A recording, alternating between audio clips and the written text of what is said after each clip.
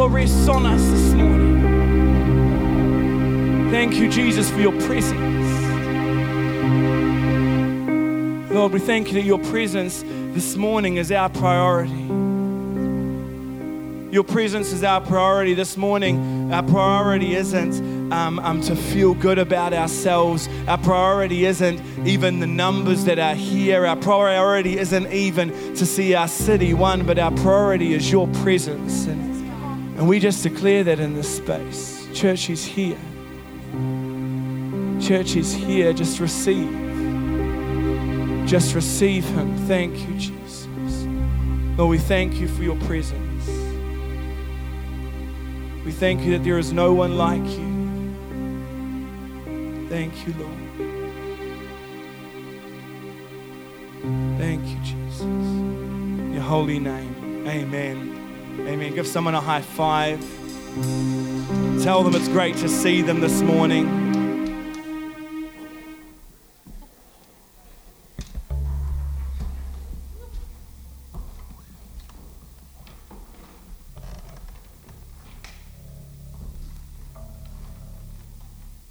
Right. You know what's amazing about having a new iPad? You mean to respond? You know what's amazing about having a new iPad? The fact that it's currently not opening for me and my message is on it. It's great. It's great. Rach, could you just try and get that to the pin number screen rather than my thumb? My thumb is sweaty, so it's not opening based on my fingerprint this morning. It's not opening based on my fingerprint. But I just really believe that you and I, oh, thank you, Rachel. That was fast. Give Rachel a hand.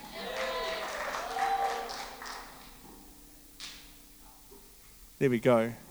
I just really believe that we think that we try and sometimes live out the call of the call of God on our life, and we try and do it in our own strength. And what happens is we try and achieve this impossible dream. We try and achieve these mighty things that God has set out for us to achieve. But all that happens is that because we're trying to do it in our own strength, in our own might, and in our own power, we end up getting really tired. And the things that we've declared in faith don't end up coming to pass. And what that does is it causes us to live with a timid faith in the future. And I felt God say to me this week, Rachel and I have been in Auckland, we've been at a conference, and I'm a bit of a conference junkie, and it was just one of those moments where God was just filling me up and speaking to me. And one of the things that stood out that God said to me, none of the speakers said this, but God just spoke it straight to my heart. He's like, the church is living with a timid faith. The church is living with a timid faith. And we look at the Bible and we see stories like David and Goliath. He was a young man who ran up to a giant with just a sling and a stone and conquered the giant and set a nation free. That's a faith that is a faith with power. That's a faith with substance. And I believe that the church has tried to live out their God call on their life, but they've done it in their own strength. And what that's achieved is that the next time when we step out, we're a bit more timid. And we're like, oh yeah, we believe God's going to do this. And it doesn't come to pass because once again, we're doing it in our own strength. And the next time, our faith is even more timid. And the next time, our faith is even more timid. I believe that God wants to say this morning that it's time to rise up with a faith that is bold. That it's time to rise up with a fire on the inside. I remember one of these little phrases, and I think most of you know that I've been in church basically all my life. My parents, who are here, by the way, if you don't know my parents, they're sitting on the second to last row. Give them high fives for raising such an awesome kid later. Would be awesome. But we grew up and we kind of started in a bit more of a conservative, traditional church. Then my parents moved into a Pentecostal church. And one of these little quotes you would often hear is like, you'd hear people talk about the fire of God, right? Anyone remember? We used to talk about the fire of God a lot as Pentecostals. We used to talk about the fire would come down and we would get all passionate and we'd shout and we'd praise and we'd clap. And I think what's happened is that as time's progressed, we've just gotten used to the fire of God and we've allowed it to kind of become timid within us. One thing that I love about fire, well, I don't know if I love it because I've been through a house fire and it wasn't exactly fun. But one thing I love about fire is that it's all consuming. It consumes everything in its path. And I want to say to you, there is a faith that is all-consuming. There is a faith that is all-consuming, that will consume everything in its path. I believe that God is calling His church to rise up with a fire on the inside that would say, man, it doesn't matter, nothing's going to hold me back. I'm going to step into the things that God's got for me. I'm not going to do it in a way that's timid. Imagine if you saw a fire take place. This is kind of house fire you want in your house. Is the kind of house fire that would be like really gentle and loving. And the fire starts, and then all of a sudden it's like, no, I won't touch your precious belongings. I will allow those precious belongings to remain, and we'll just burn up around them. No, this is the thing with fire. Fire burns up everything, yet so many of us as Christians are living a life that we call as a life of faith, but we're not allowing the fire of God to completely consume us. We're not allowing the fire of God to take over every single part of who we this is the thing. If you allow the fire of God to consume you, there is no room for sin in your life. If you allow the fire of God to consume you, there is no room for prideful or lustful thoughts in your life. If you allow the fire to consume you, it takes over every part of you, who you are. And then the Bible says it then goes on to purify. And it goes on to refine you and to shape you into who God has called you to be. I want to start off with a scripture. Okay, I should have worked on my iPad a little bit better because I haven't taken it off its lock-up settings. This is great, guys. Just talk amongst yourselves while I try and sort myself out here. As you can tell, I'm very, very good with technology. But how am I going to take it off from going shut again? Do I know how to do that? The Lord is with us, and He is great. Can you do that for me? All right, well, I'll turn to 2 Timothy. It'll come up on the screens. And one of my favorite scriptures, chapter 1, verses 5 through to 7. If we can start with verse 5, please, Ben. And it says this. It does say something amazing. Oh, the word of the Lord in my mouth. I forgot the next lyric. But God is good. He's with me. I love His Holy Spirit. I prophesy. Verse 5 through to 7, please. I prophesy. It's one of my favorite scriptures. Okay, there we go. Yes. Pardon? This is what happens when... See, this is why I like my old iPad as well. Because I know this one is amazing, but that's 1 Timothy, sorry, Ben, I need 2. This is crazy. 1, 3, 5, 7, 9. There we go, this is it. I am reminded of your sincere faith. Everyone say faith. I'm reminded, so this is Paul speaking to a young guy called Timothy who is living with a very timid faith. And he says to him, I'm reminded of your sincere faith, which first lived in your grandmother and in your mother, and I am persuaded now lives in you also. For this reason, so he's like, I'm reminded of your faith, so for this reason I remind you to fan into flame the gift of God. Like, so he's saying, I'm reminded of your faith, and now I'm encouraging you to fan that into flame. So this morning, he's reminding him of his faith, and then he's reminding him to fan it into flame. I think there are many of us that are living with a faith that hasn't been fanned into flame.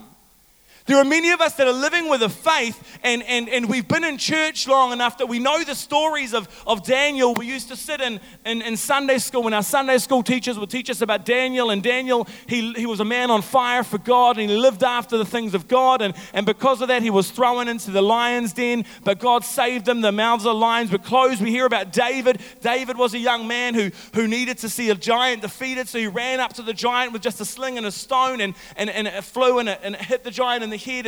And we hear about Paul who was miraculously brought to Jesus, and he planted church after church after church. We hear about the disciples. Many of them lost their lives for Jesus, and we're thinking, man, they've got great faith.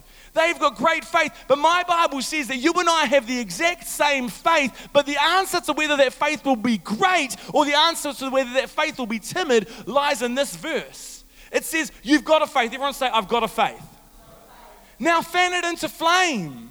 Fan it into flame, because if we don't take the responsibility to fan our faith into flame, it's just going to sit there dormant and empty and quiet and lazy. And I don't know about you, I don't want to be part of a church that is dormant and empty and quiet and lazy. I want to be part of a church that is active. I want to be part of a church that is moving forward. I want to be part of a church that is seeing souls saved. I want to be part of a church that is seeing giants defeated. I want to be part of a church that's seeing mouths of lions be shut down. That is the faith that you and I carry. That is the potential that you and I carry. But we need to fan it into flame. The gift of God. I love this next bit, which is in you. Where is it, church? It's in you. You've already got it. You've got everything it takes to see the kingdom of God come about in Nelson. I've got everything it takes to see the kingdom of God come about in Nelson. For those of you who have family members that are not saved, that don't know Jesus, you've got everything it takes to see the kingdom of God come about in their life. For those of you who have people in your workplaces that don't know Jesus, you've got everything it takes to see your colleagues come to know Jesus. You've got everything it takes, and it's in you. We think that if we're perfect, we think if only we're good enough, we think that if only we try a little bit harder, that we will see the things of God come about. No. God's like, you don't need to try harder. Just fan what's already in your life into flame. It's already in you. This is ridiculous. This is ridiculous. Praise the Lord for all his love and glory and mercy. Well, there we go. It opened up itself. Thank you, Jesus. It then goes on to say, which is in you. It then goes on to say, it is in you through the laying on of hands. What I love about this part of the scripture, it involves others. Like, we think that we can live our faith and it can be aside from other people. We think we can live our faith and it can be outside of the church. God's like saying, no, I've created the body because you actually need to be part of something that is greater than you. You need to be part of something bigger than you. The body it's just so important. It's in you through the laying on of hands. And I love this next scripture. For the Spirit God gave you, so that which is placed in you, that gift that is placed in you, that faith that is placed in you, the faith that needs to be fanned into flame that's in you, does not make us timid. It doesn't make us timid, but it gives us power. It gives us love, and it gives us self-discipline. I believe that everything needed to see the kingdom of God come about in our city is found right there in that scripture. And what's God saying? It's already in you. You've already got the power. You've already got the love. You've already got the self-discipline. It's time to no longer live with a timid flame. I love one of the things I love about Rachel. There's many, but one of the things I love about her is that she loves lighting fires. She's completely a pyromaniac. We did have a house fire, and I'm still not sure what happened there. Just being honest. I will tell you, however, that in our house fire, I was a total hero. We were watching a program on TV, McLeod's Daughters, because that's yep. And I heard this crackling noise, and I'm like, what is crackling in that other room? And I opened the door, and the whole kitchen dining room was just flames, and there was flames coming out above my head. And I was like, oh, Rachel, our house is on fire. Our house is on fire, and Rachel just panicked, which was great. But I just stayed really calm. So here I was, I rung the fire brigade, and I rung 911 instead of 111, but it still went through, thank you, Jesus. And I told them to come as soon as possible. We just moved into the house, and our front door of our house wouldn't open. So the fire was at the back of the house, our front door wouldn't open, and at that stage, just coming into the lounge. And so I just stayed completely calm. I saved my keyboard. I love my keyboard. I saved my keyboard. Rachel tried to save the TV, but she couldn't.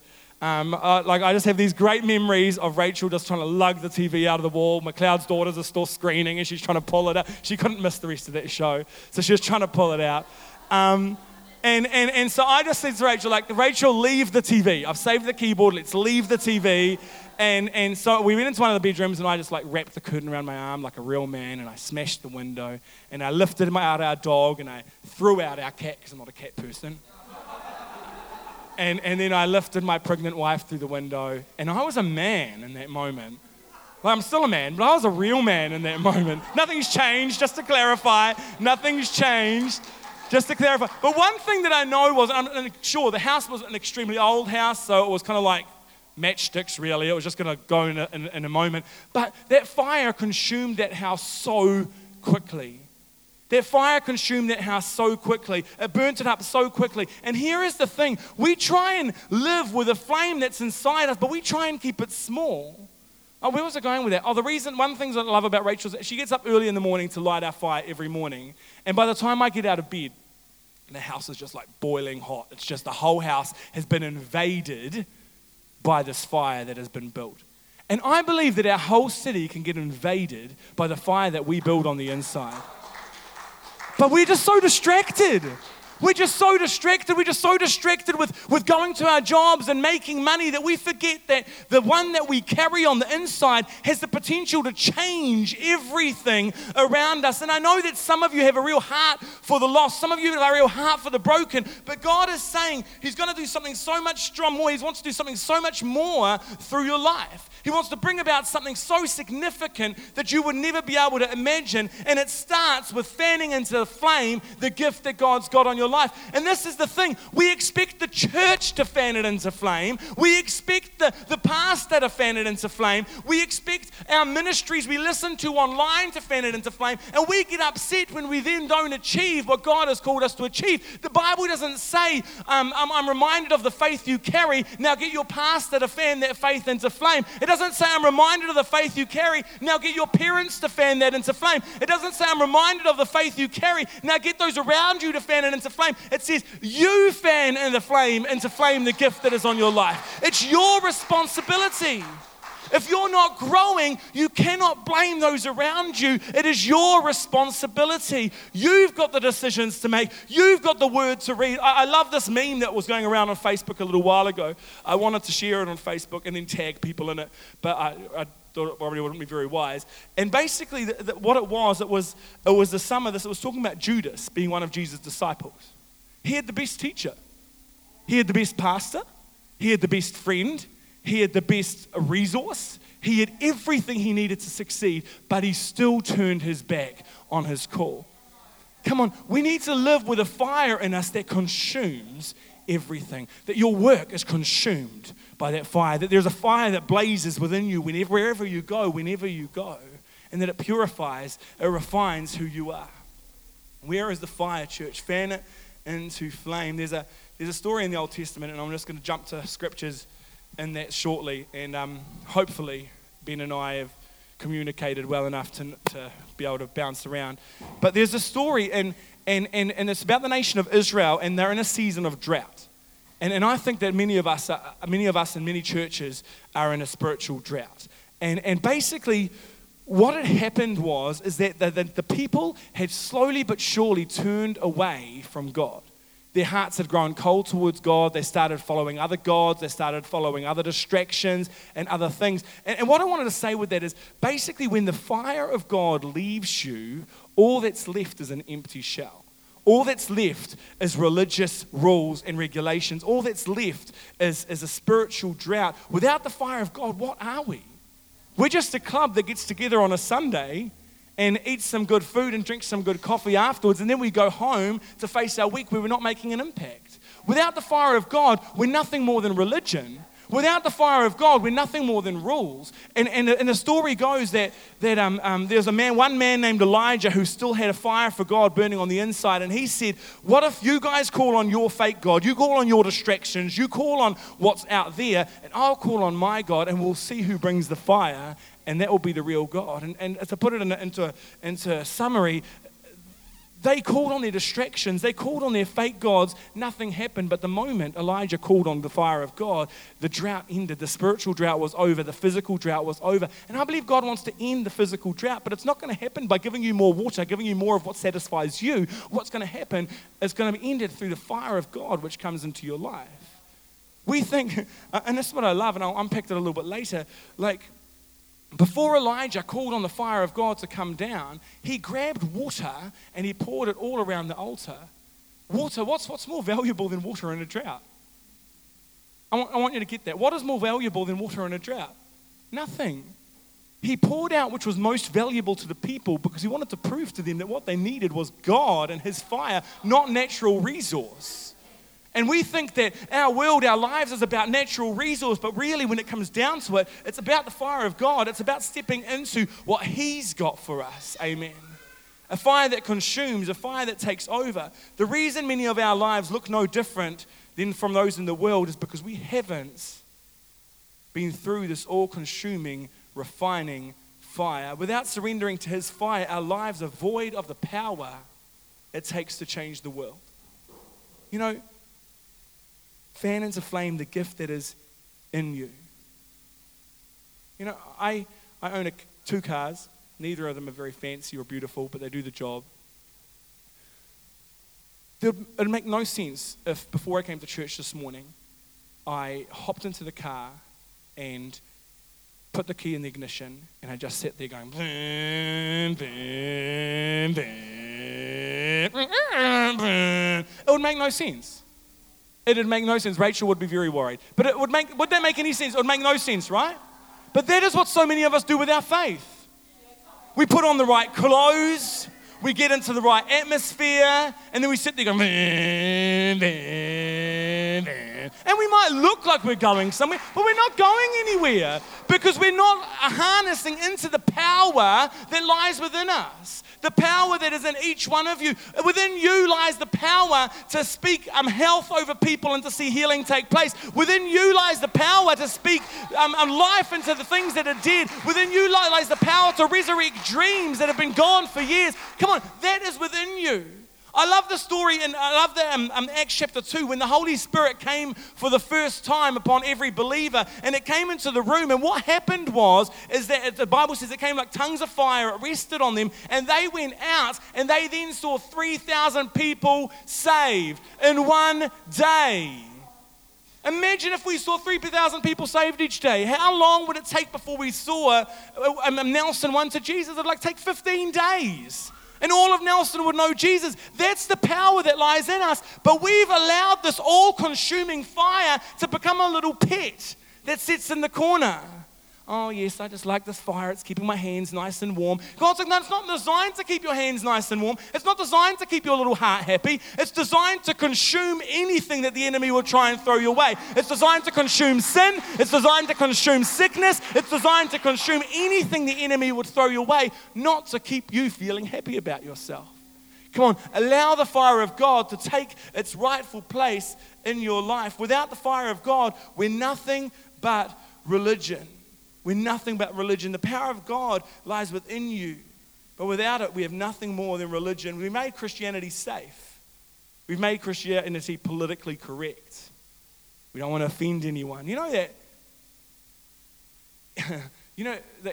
the very essence of Christianity, the very good news that God carries, the very fact that he says that he is the way, the truth, and the life. There is no way to the Father except through him. That whole aspect was meant to offend. It's meant to offend. People don't change unless they get offended. People don't change unless their flesh is offended. We've created this Christianity where we're like, just come as you are, which is good. We want people to come as they are. Derek, I'm just going to use you as an illustration. We say to our friends, oh, just come to church. Jesus loves you. And we invite them. And we take them, and then they feel guilty about sin, and we're just like, oh no, it's okay. Jesus just loves you. Just come. It doesn't matter.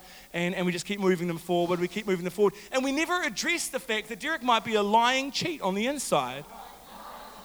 We never address the fact that Derek might be carrying a whole heap of pride on the inside. We never address the fact that there is all sorts of stuff that is inside of him that's actually hindering his call, and because we just don't want to offend anyone. No. The Holy Spirit comes to offend the flesh. So sometimes we need to say to someone, look, the direction you're going is going to lead you somewhere where you don't want to be. And we need to have the hard conversation. Thank you, Derek. But instead we just oh no, Jesus is all about love. No, but he's also about power. The gift that's in you is about love, yes, but it's also about power, and it's also about self-discipline. Oh no, Jesus loves me too much. Jesus would never turn his back on me. Right, that's very true. But the longer you allow that sin to fester in your life, the longer you allow that thought process which is negative, that thought process which is dark to fester in your life, the longer and more easier it is for you to live with a timid faith that doesn't burn or consume anything. Why does God say that he's like a fire that comes on the inside of you? Because it consumes sin. It purifies you. It refines you and turns you into something that's usable. It turns you into gold, into silver. Malachi says it this way. If we could pop that up on the screen. It says, verse 3, he will sit as a refiner and a purifier. So he will be like refiner's fire. He will sit as a refiner and a purifier of silver. He will purify you. He will purify you. God wants to purify you. He does that through his fire. But we've turned his fire into something that just kind of warms our fingers up a little bit when we're cold, or makes us feel good about ourselves when we know that we've screwed up. No.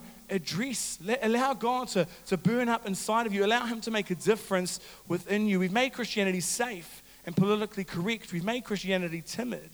The fire of God was designed to shake down prison walls. The fire of God was designed to close the mouth of the enemy. The fire of God was designed to take down Goliath. The fire of God was to shift the impossible. The fire of God, it's one of love, power, and self-discipline, which you and I have made it timid. And if we go to 2 Timothy 3, verses 1 to 5, it says this. It says, but mark this, there will be terrible times in the last days. And I believe I'm not one of these people who walks around scaring everyone with it's going to be the last days. We're in the last days. We're all going to die now. I'm not one of those people, but you can take this verse as what it is. It says this, there will be terrible times in the last days. And just compare that to what we're seeing today. People will be lovers of themselves, lovers of money. They'll be boastful, proud, abusive, disobedient to their parents. I'm never disobedient to my parents. Ungrateful, unholy. They'll be without love, unforgiving, slanderous, without self-control, brutal, not lovers of good. They'll be treacherous, rash, conceited, lovers of pleasure rather than lovers of God. Next scripture. Having a form, and this is what I'm trying to land, having a form of godliness, but denying its power. And I think that is the time that we live in.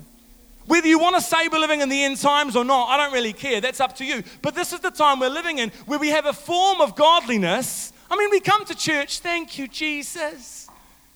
And we sing the songs and we clap our hands and we dance before the Lord. We have a form of godliness, but we're denying the power that's actually inside of us, which is the power that's actually going to change the world. It's the power, it's the love, it's the self-discipline that's going to change the world. We have a form of godliness. We like to look good on a Sunday, but we forget that there's actually something in us far larger than just a Sunday morning. Just a Sunday morning. I was watching this little video clip as part of my devotions, I think the week before last, and it was like this video clip that was kind of like making fun of what we often do as Christians, and there were these two guys that were sitting. They just finished their tramp and they were sitting there on the edge of a cliff. Pretend this is a massive cliff. I'm getting heights just thinking about it. And so they saw their friend walking out of the forest, and their friend was blind. And so here he is. He's got his, what is it called? Cane. It's the blind man's cane thingy. And he's tapping around and he's trying to get closer and closer. He's trying to get to the edge. And they're like, hey, Billy. And Billy's like, yeah.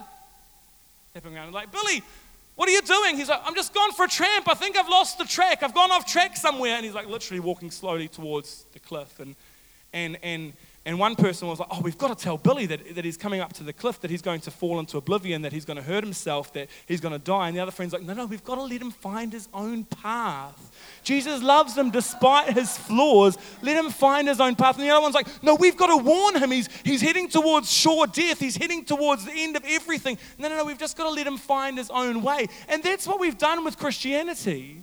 We've turned it into, let's just let the blind man find his own way. Let's just let the baby Christian do their own thing, because we don't want to offend anyone. We don't want to hurt anyone. And God is saying, no, a fire needs to rise up inside of you that cares more about the person than about the awkward moment, that cares more about addressing the issue than it does about trying to make yourself feel good at the time. God is saying he wants to do something, but it's going to take us, a people, to rise up and fanning into flame the gift which is inside of us, no longer denying the power, but stepping into what God's got, stepping into everything he's got for us. Amen?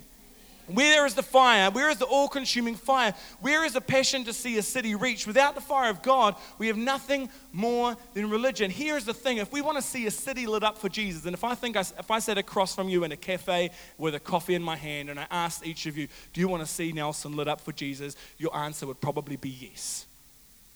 It's not going to happen unless you're first lit up for Jesus. Come on. We can't deny the power that we carry. Oh, do you want to see Nelson reached? Well, yes, but God's got to reach you first. Do you want to see God's kingdom increased in our city? Yes, then let God be increased in your life first. We have this mentality where we compartmentalize. We're like, at church, I'm a Christian. Before dinner times, I'm a Christian. But then, especially us guys, we go on internet, we're no longer a Christian. Or we meet up with a friend and we start to gossip and all of a sudden we're no longer a Christian. Or we go to the workplace and we're too embarrassed to tell people that we're a Christian. And God's like saying, no. The fire has got to consume every part of your life. That is which brings life. That is what will bring increase. That is what will bring about the power within you. We've got this all-consuming fire of God. We've put it in a box and we've called it church. Close the box. This is church. We enter the fire at church. No. The fire is in you. Verse 21 of 1 Kings 18. This is Elijah. He's about to speak to the people. And he says to them, how long will you waver between two opinions? Church, I know none of you worship Baal. Well, at least I don't think so. I hope not. Let's have a conversation. But Elijah's saying to the people the same thing I want to say to you, the same thing I say to me. There's a how long will you waver between two opinions? If God is real, if God really sent his son to die for you, then your whole life should be consumed with that. Your whole life should be consumed with the fire of God. Everything. From the moment you wake up to the moment you go to sleep to the very dreams that you carry at nighttime, everything should be consumed by that thought. How long will you waver? If we truly believe Jesus lived as alive, wouldn't we live a fully surrendered life? And this morning, I know we're kind of running out of time, but I want to take a bit of a test. Just to see where you guys are at, to see where I'm at, because it really spoke to me this week. And I want to see whether your faith is a timid flame which is about to become religion, or whether it's a roaring, consuming fire which is about to take over. The first thing I want to ask is this, or mention is this. If your faith isn't burning you up on the inside, it's in danger of becoming religion. Ask yourself that question. Is your faith burning you up on the inside? Is it taking over? Has your faith taken over every thought, every day that you plan in your calendar? Has your faith taken over? Has your belief in Jesus taken over? If it hasn't, it's in danger of becoming religion. Elijah could have settled. I don't know if Elijah had any mates. It seems like he didn't have very many mates.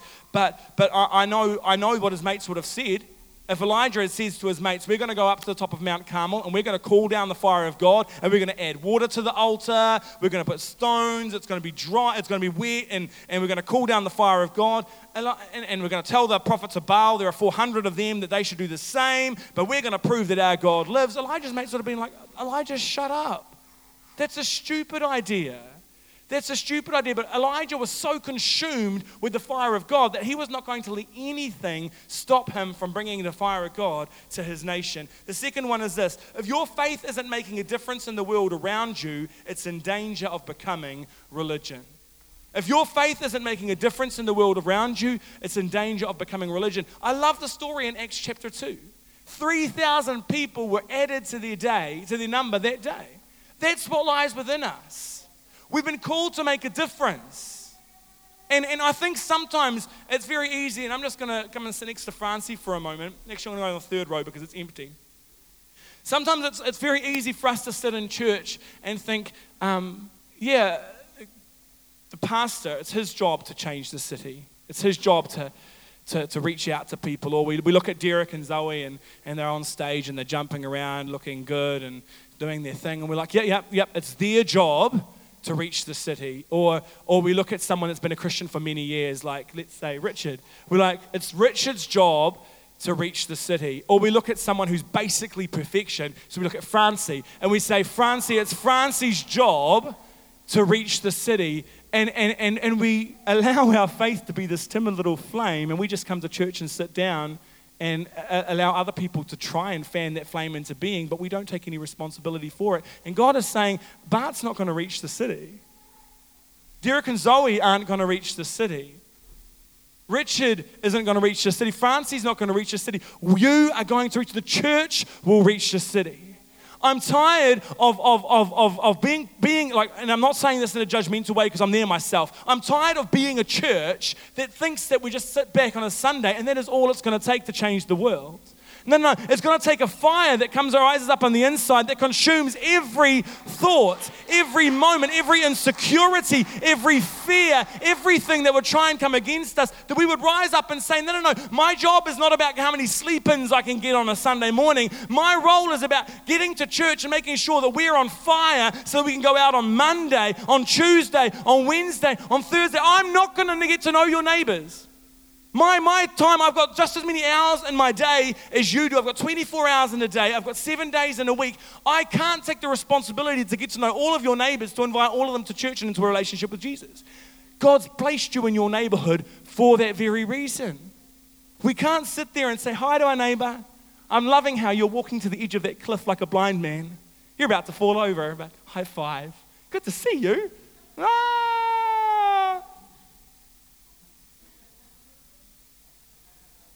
We can't live life that way.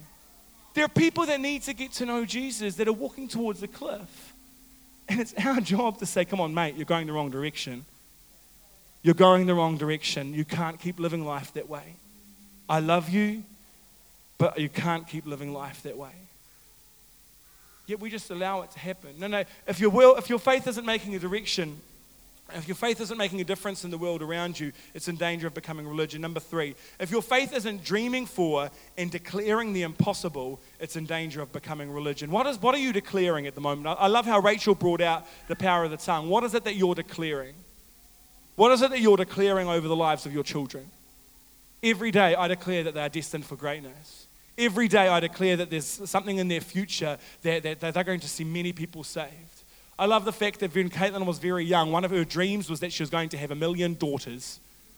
And I'm like, that's physically impossible, but spiritually it's not. Let's go with it. You can have 1 million daughters in the Lord. You know, what are you declaring? What are you dreaming for?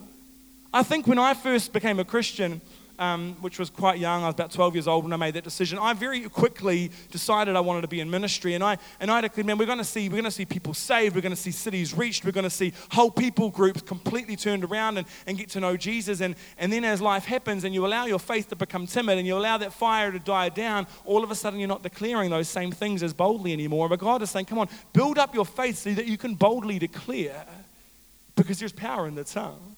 There's power in the tongue. Elijah came up to his people and he said, the fire of God will fall today. Come on, imagine if each one of us went to church on a Sunday morning and we were prayed up and we were ready and we're like, man, the fire of God will fall today. It's going to fall, so it's going to consume every bit of sin. It's going to consume every single bit of pain, every insecurity, until the only thing that's left is refined silver or gold so that I can go out and make a difference. Come on, we need to step into a place where we're calling on the fire of God. Number 4, if your faith doesn't cause you to live a life that is set apart, it's in danger of becoming religion. Verse 22, please, Ben. Verse 22, it says this. Elijah saying, I am the only one. Everyone say, only one. If you were the only one, would you still be living for God? There was no one left in all of Israel. Everyone had turned their back on God. Everyone had turned away. All of his colleagues had turned away. All of his friends had turned away. Everyone had turned away. He said, I am the only one left. If your faith isn't calling you to be set apart, it's in danger of becoming religion. When you walk into your workspace, you're not just Bob that works at Bob's job. You're not just Bob. You're someone who carries the power of God. And the power of God sets you apart. But the moment we try and fit ourselves into the world, the moment we try and joke like those joke around us, the moment we try and speak like the people speak around us, the moment we try and act like the people that are acting around us, is the moment that our faith has become empty and void, and it's just a timid flame which is turning into religion. You've been called to set apart. You've been called to have conversations with people simply because people are like, man, there's something different about you. What is it about you that always seems like there's a greater purpose? What is it about you that always has a smile on your face, even though you face some things that are extremely difficult? What is it about you? Elijah was set apart. He was the only one left. Number 5, if your faith is a lot of effort, yet carries little fruit, it's in danger of becoming religion. See, what had happened, and we can go to the next scripture, please, Ben, verse 27 to 29. See, the prophets of Baal were calling on their God. And the Bible says that they were calling on their God over and over again. And Elijah starts to taunt them. Elijah's like, maybe your God has gone on a holiday. Maybe he's on vacation. Maybe your God doesn't care about you as much as you thought he did. And at noon, Elijah began to taunt them. He's like, shout louder. Surely he is a God. Perhaps he's deep in thought. Perhaps your God is busy or he is traveling. Maybe he's sleeping and he must be awakened. So they shouted louder and slashed themselves with swords and spears, as was their custom, until their blood flowed. Midday passed, and they continued their frantic prophesying until the time for the evening sacrifice. But there was no response. Now, I know here that they were worshipping Baal. We don't worship Baal. We don't. But often, it's a picture of how our faith looks. Our faith is all about shouting a little bit louder. Our faith is all about acting a little bit more righteous. Our faith is all about a little bit more of the image, a little bit more of what we can achieve. And there's no answer. If your faith is a lot of effort, yet carries little fruit, it's in danger of becoming religion. You know what I love about our God? That it's all about His presence. You see, Elijah didn't have to do a song and a dance to get God's attention. Elijah didn't have to cut himself to get God's attention. He just needed to enter God's presence. Stop trying. I love that song we sing. It's like, stop striving. Just rest. Just trust Him. Just know Him. Number 7. I know you're excited about 7 points this morning. If your faith is distracted with material possessions rather than sold out for the kingdom of God, it's in danger of becoming religion. Verse 33. Elijah arranged the wood. He cut the bull into pieces and laid it on the wood. And then he said to them, fill 4 large jars with water and pour it out on the offering and on the wood. I mentioned it earlier. The most valuable thing to anyone in a drought is water. I think it's amazing. I think it's phenomenal that Elijah, and he does this 3 times, and the next scripture says he does it 3 times, that Elijah fills up 12 jars with the most precious thing possible to the nation of Israel, and he just pours it out before God. If our focus is more on our material possessions, if our focus is more on the water in our lives than it is on the fire of God, I'll be like, Elijah, what are you doing? Elijah, this is ridiculous. You can't pour out the most valuable thing we have on the altar. You can't pour out the thing that has the most value. We need to save that. We need to turn it into wine or something. Do something different. Just don't pour it out. But Elijah's like, no, I have no use of this without the fire of God. Our material possessions is of no use if we do not have the fire of God. If your faith is distracted with material possessions rather than sold out for the kingdom of God, it's in danger of becoming religion. And my final point, I'm going to ask the team to come forward, is this. If your faith isn't about turning the hearts of the lost back to the Father, it's in danger of becoming religion. Verse 36 to 37. At the time of sacrifice, the prophet Elijah stepped forward. He just entered the presence of God. And he said, Lord, the God of Abraham, Isaac, and Israel, let it be known today that you are God in Israel and that I am your servant and have done all these things at your command. Next scripture. Answer me, Lord. Answer me so that these people will know that you are God. Elijah wasn't concerned about proving a point. Elijah wasn't concerned about making his ends be met. Elijah wasn't concerned about the way his religion looked to others. All he was concerned about is if God would answer him so that they would know. God, will you answer me so that they will know? Answer me so that they will know that you love them. Verse 38 and 39, then the fire of the Lord, everyone say the fire of the Lord. The fire of the Lord fell and burned up the sacrifice, the wood, the stones, the soil. When all the people saw this, they fell before God and they said, He is God, the Lord, He is God. The thing that will end the spiritual drought over our nation, it's not our money. The thing that will end the spiritual drought over our nation is not our material possessions, it's not the water in our life. The thing that will end the spiritual drought in our nation is the fire of God. It's the fire of God. Where is the fire of God? It's in you. It's in you. Why isn't the government making a difference? Why aren't the homeless people having homes provided for them? Why is there so much poverty in our nation? We try to pass the buck. We blame the government. We blame the charities. We blame others, but we never look at the fact that the fire that's in us has the potential to change the world. The fire of God, the same fire that was called down from heaven and saved a nation and brought a physical drought to an end, that same fire lives within us. We've been called to step out. We've been called to bring that about. Let's just stand before God this morning. Thank you, Jesus. It's a fire that consumes. It's a fire that purifies, a fire that refines, a fire that perfects. I need our prayer this morning to be fire fall down. Fire fall down. Fire consume my very thoughts, my very being consume. Thank you, Jesus. Oh, Jesus, we worship you. Thank you, Lord. Come on, church, make this your prayer. On us we pray. Come on, call down the fire of God. Fan the fire into flame. Fire, fall down. Fire, fall down. On us we pray.